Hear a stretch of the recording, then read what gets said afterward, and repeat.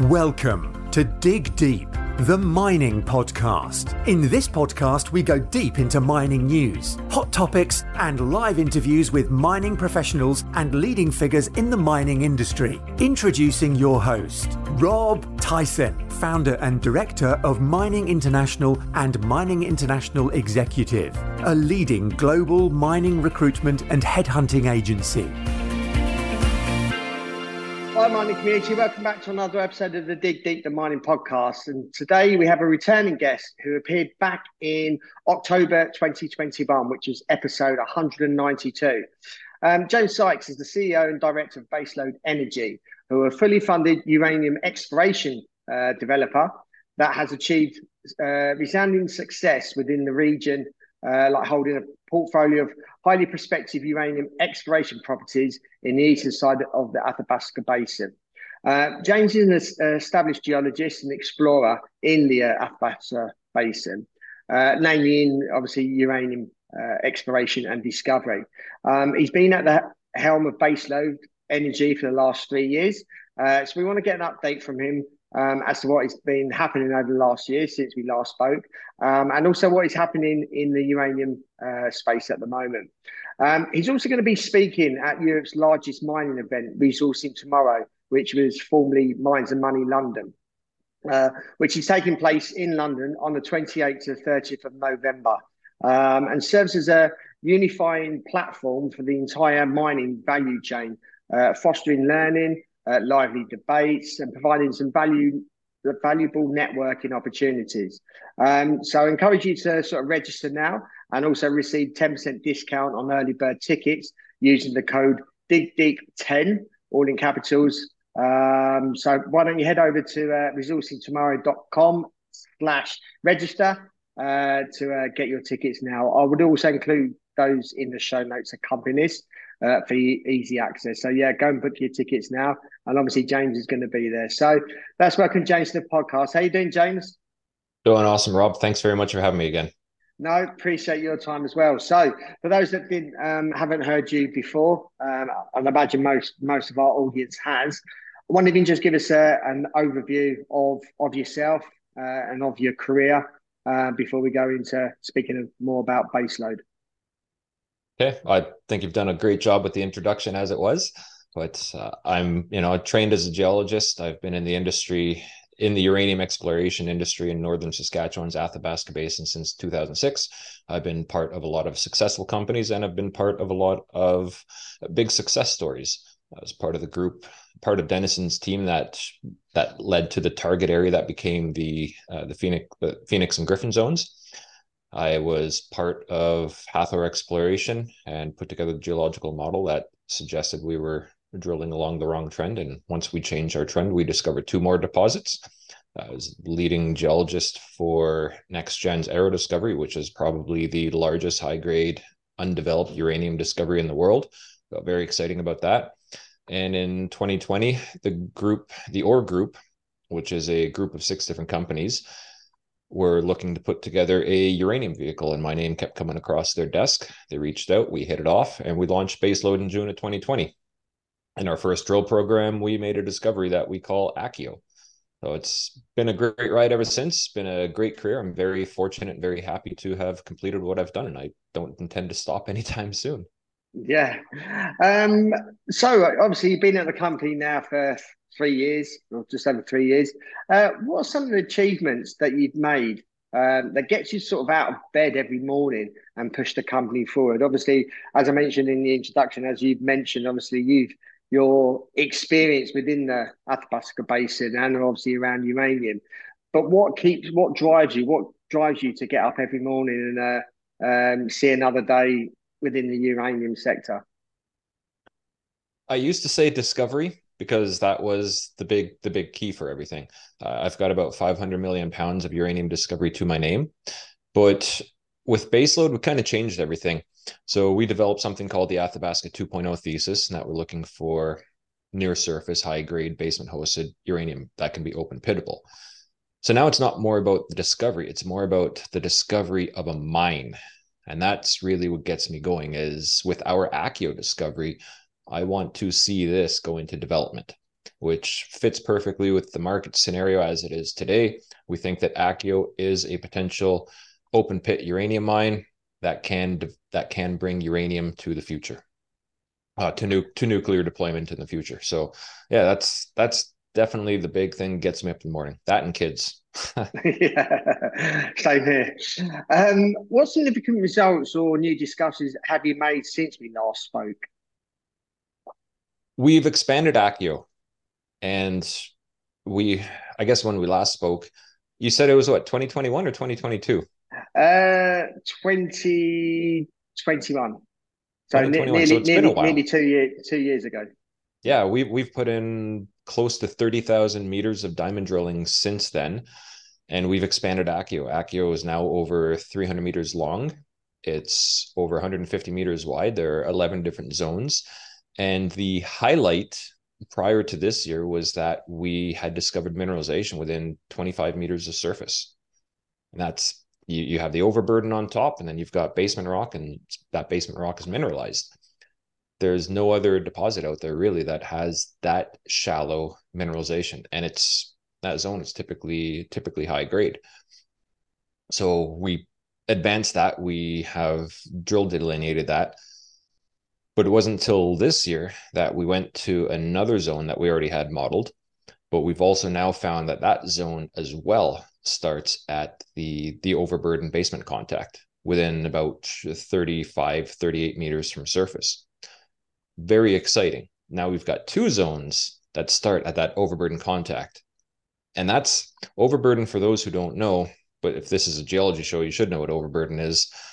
It's loose consolidated sediments that were deposited by the glaciers. It's stuff that you can easily scrape off the ground. It's not a mining scenario. It's an earth moving exercise.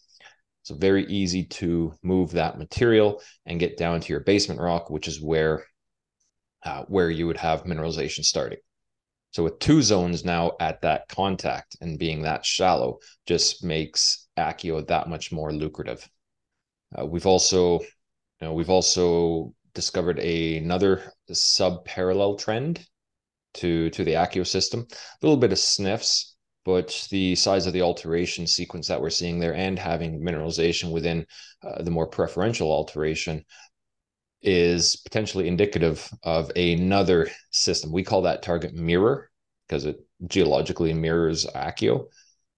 And we think that there's potential along that trend as well. So it's been an exciting 2 years, lots of advancement.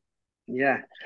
So how far can Akio get? How big can it get, or within that whole region?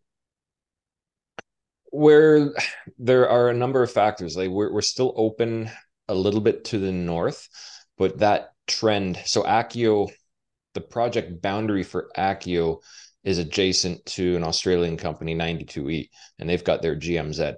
So Akio itself, with the GMZ, is quite an extensive system, at least 500, 600 meters long. We have Akio is open to the southeast and southwest forests. It is also, it's also open at depth, and that's one of the things that we are going to investigate. We've focused a lot on the shallower mineralization.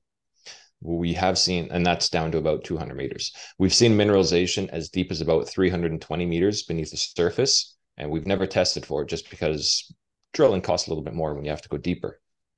So that's the potential there as well.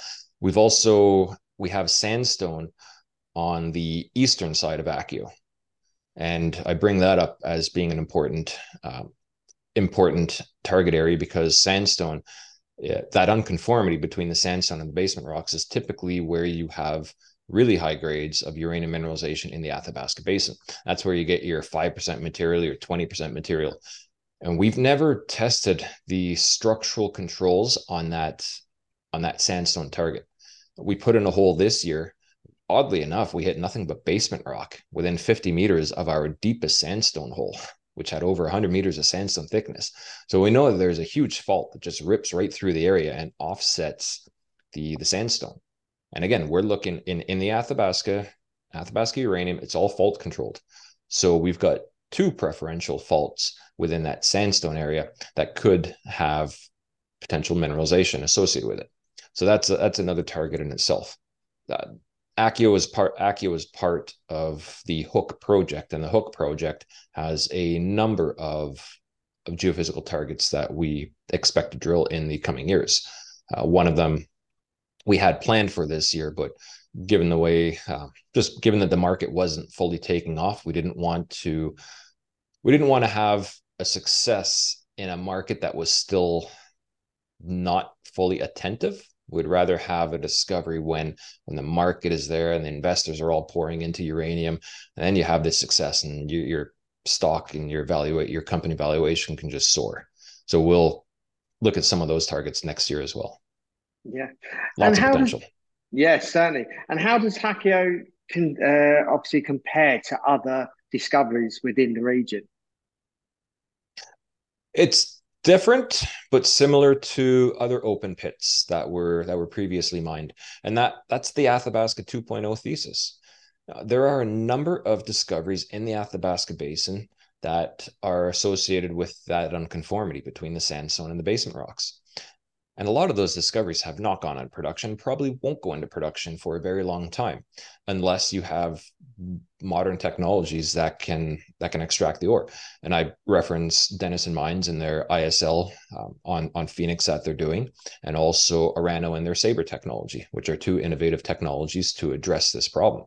Otherwise, you can't do conventional mining in the sandstone, typically because the water infiltration rates are far too high.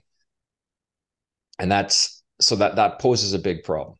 So we can't really compare ourselves to those unconformity deposits because, again, they sit there for 50 years, for 20 years plus. Unless you've got a Cigar Lake or a MacArthur River, which are over 20% U3O8 grades, those go into production.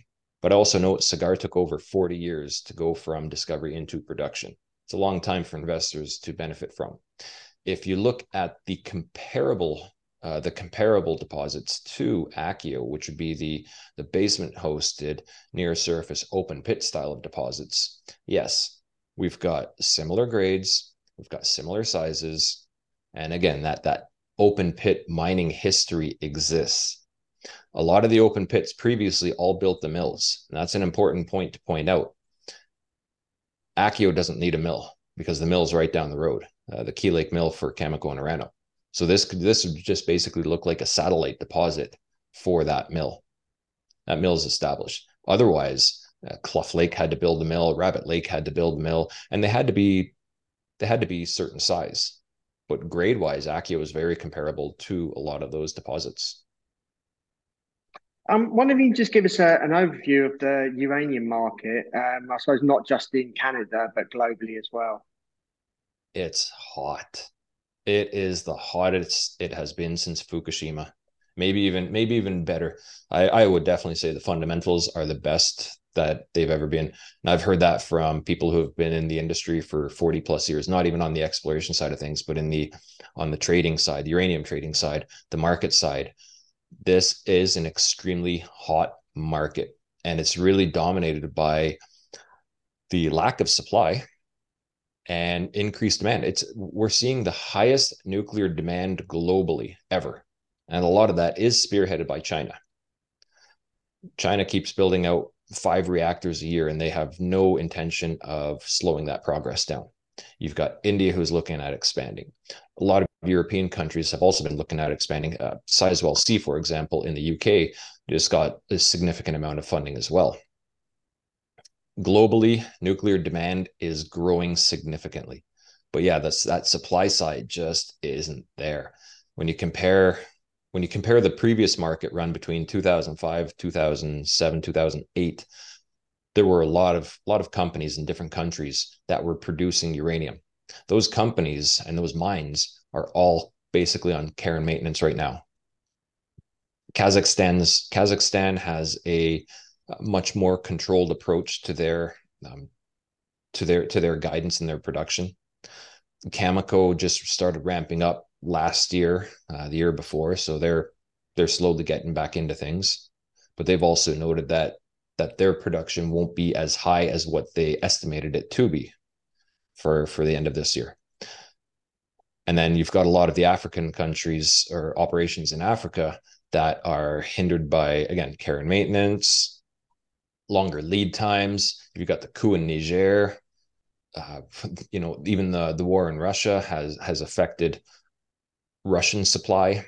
So there's a lot of fundamentals. There's a lot of variables at play that are really making this uranium market look hot, really hot. And spot price has just gone above $60. That hasn't happened in quite a while, but that is not enough to incentivize new mining. You need to see $70 a pound, $80 a pound, U3O8. And typically that's contract price you want to see, but spot is the indicator that the retail investors can follow. So when you see spot above $70 and you're getting closer, $80 a pound, that should incentivize previous miners to come back into play. A lot of ISL operations are starting to move forward as well. So they wouldn't be doing so if the market wasn't there. It's just everything is starting to take off. This is very early in the complete run. And hopefully this is going to be a prolonged run because, again, that demand is so high, we're going to see a lot of uranium output required. And as slow as it is right now, it's got to pick up. Obviously, the demand's there. How far supply are we behind from, like you said, from back in 2002, I think you said? How far are we behind in the supply with the demand obviously increasing? I would personally say quite a bit. Like a lot of the utilities should have inventory to keep them going for a while. But you have to remember there's a lag time from mining into nuclear fuel production. It's not a quick click of the fingers. It's not like gold where you can just you do it all right at the mine site. There are a lot of different steps that you have to take on the way. That's typically an 18 to 24 month time frame. There are bottlenecks in the conversion and enrichment factors. And that can also put a supply shock on the utilities as well. So that everything can get bottlenecked in those processes because they have limited capacity. So if the utilities aren't coming back in a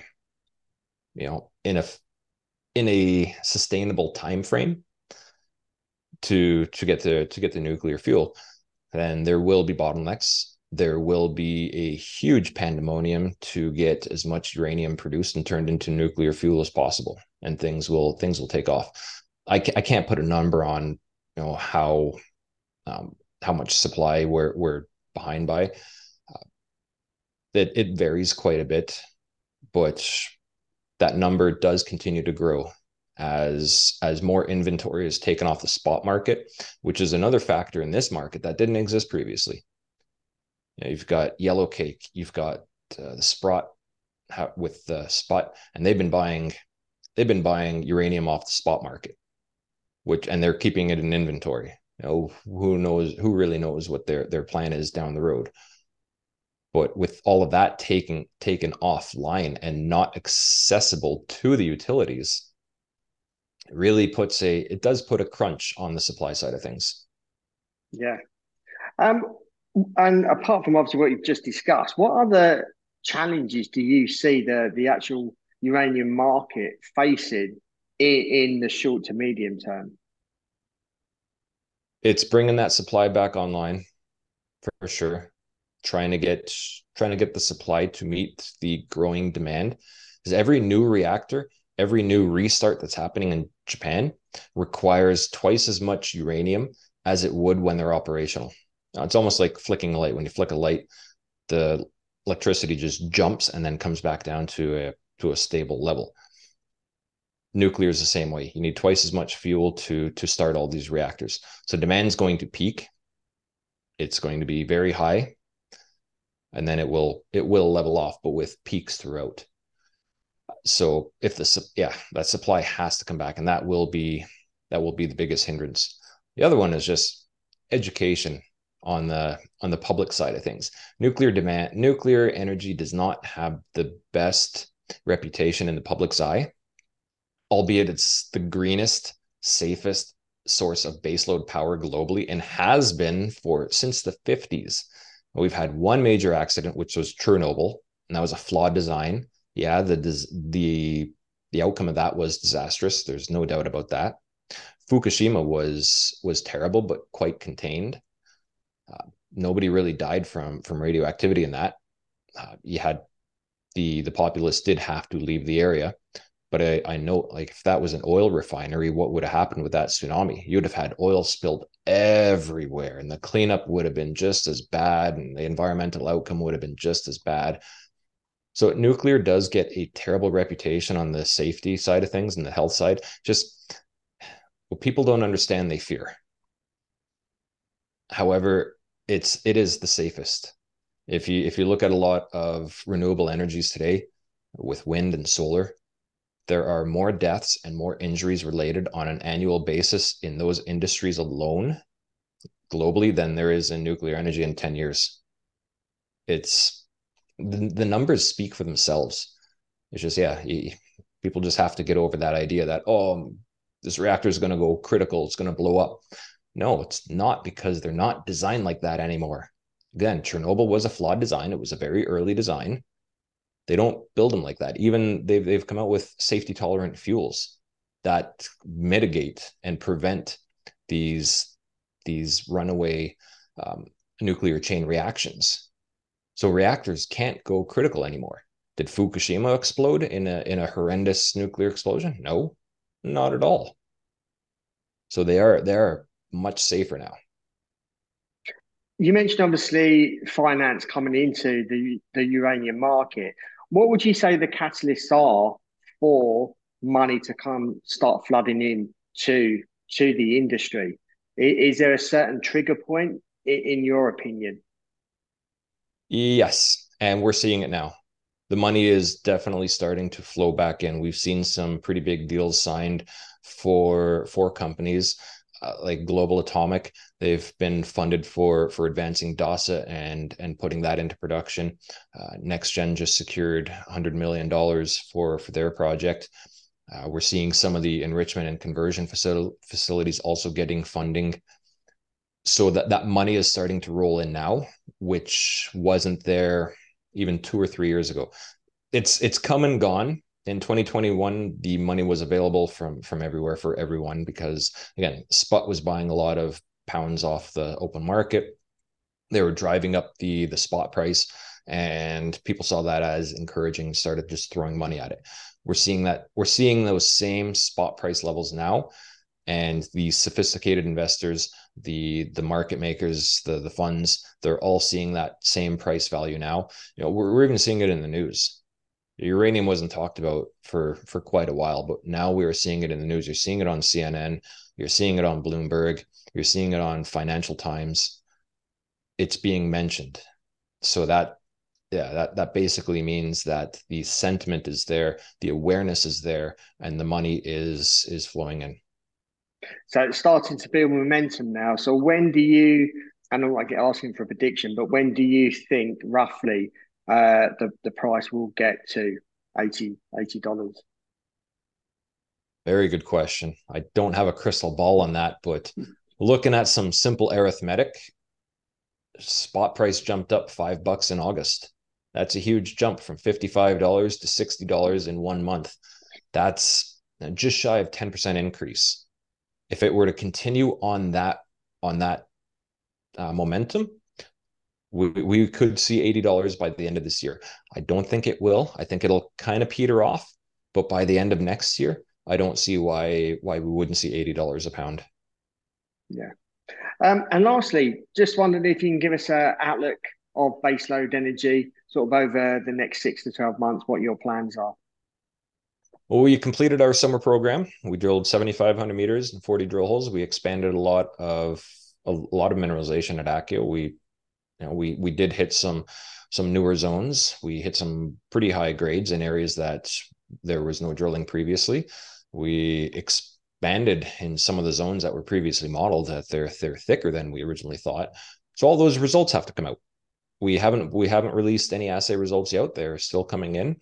So between now and the end of the year, we will see some assay results coming out. We are doing some additional work, such as mineralogy. We'll be looking at doing some other de-risking projects down the road to see recovery rates and things like that from the ore. just as little bench scale tests. So we'll have some news coming down the road for sure. By summer next year, we will definitely be back at Accio. We'll be back at Hook. We'll do some exploration drilling, but we've got some further follow-up to do at Accio as well.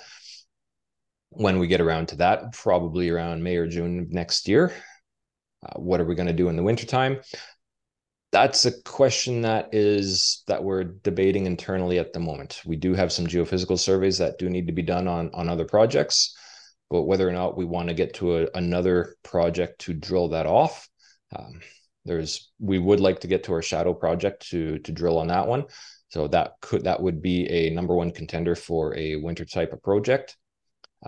But permits and consultation need to be done for that. Otherwise, we'll kind of hold off on the Catharsis project for now, and we'll look to Catharsis in the coming years. But all focus for now will remain on Hook and Accio as the forerunner. James, thank you very much for giving us an update on baseload energy. Really appreciate your time. All the best for the remainder of the year. Going into 2024, and perhaps we can do another updated podcast sometime next year. Awesome. Yeah, looking forward to it. You know how to find me, and thanks for the opportunity, Rob. Yeah, no worries. Thank you. Thank you for listening to this episode. Please, as always, appreciate your continued support. Please share this episode amongst people or co-workers, ex-workers within our industry across the world. And also, especially with the uranium, there's obviously a lot of different perceptions out there. Maybe some of them are bad. So appreciate if you can share this episode with people outside of our mining industry, just so that you can educate them on uranium, because it will be coming into society more and more, as James has mentioned.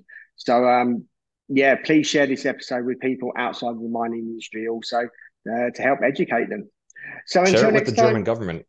And the German government. Any particular reason for the German government? Oh, they've taken away all of their nuclear energy, and now they're seeing huge costs for electricity. They don't have the electrical supply anymore to meet a lot of their demand. Like they from what I keep seeing, they're in a hurting situation. Now they're ramping up coal, which is counterintuitive to green CO2. They're importing nuclear energy from other countries. It's it's okay if other countries do it, but they get upset when they do it. I don't know. Nothing makes sense in that decision. They're doing everything different to what the rest of the world are doing. Yeah. Okay. So, and the German government as well. Hopefully they're watching this as well. So until next time, happy mining. Thank you for listening. Remember to reach out to Rob via the show notes, and be sure to subscribe and leave a review. Until next time, happy mining, helping each other to improve the mining industry.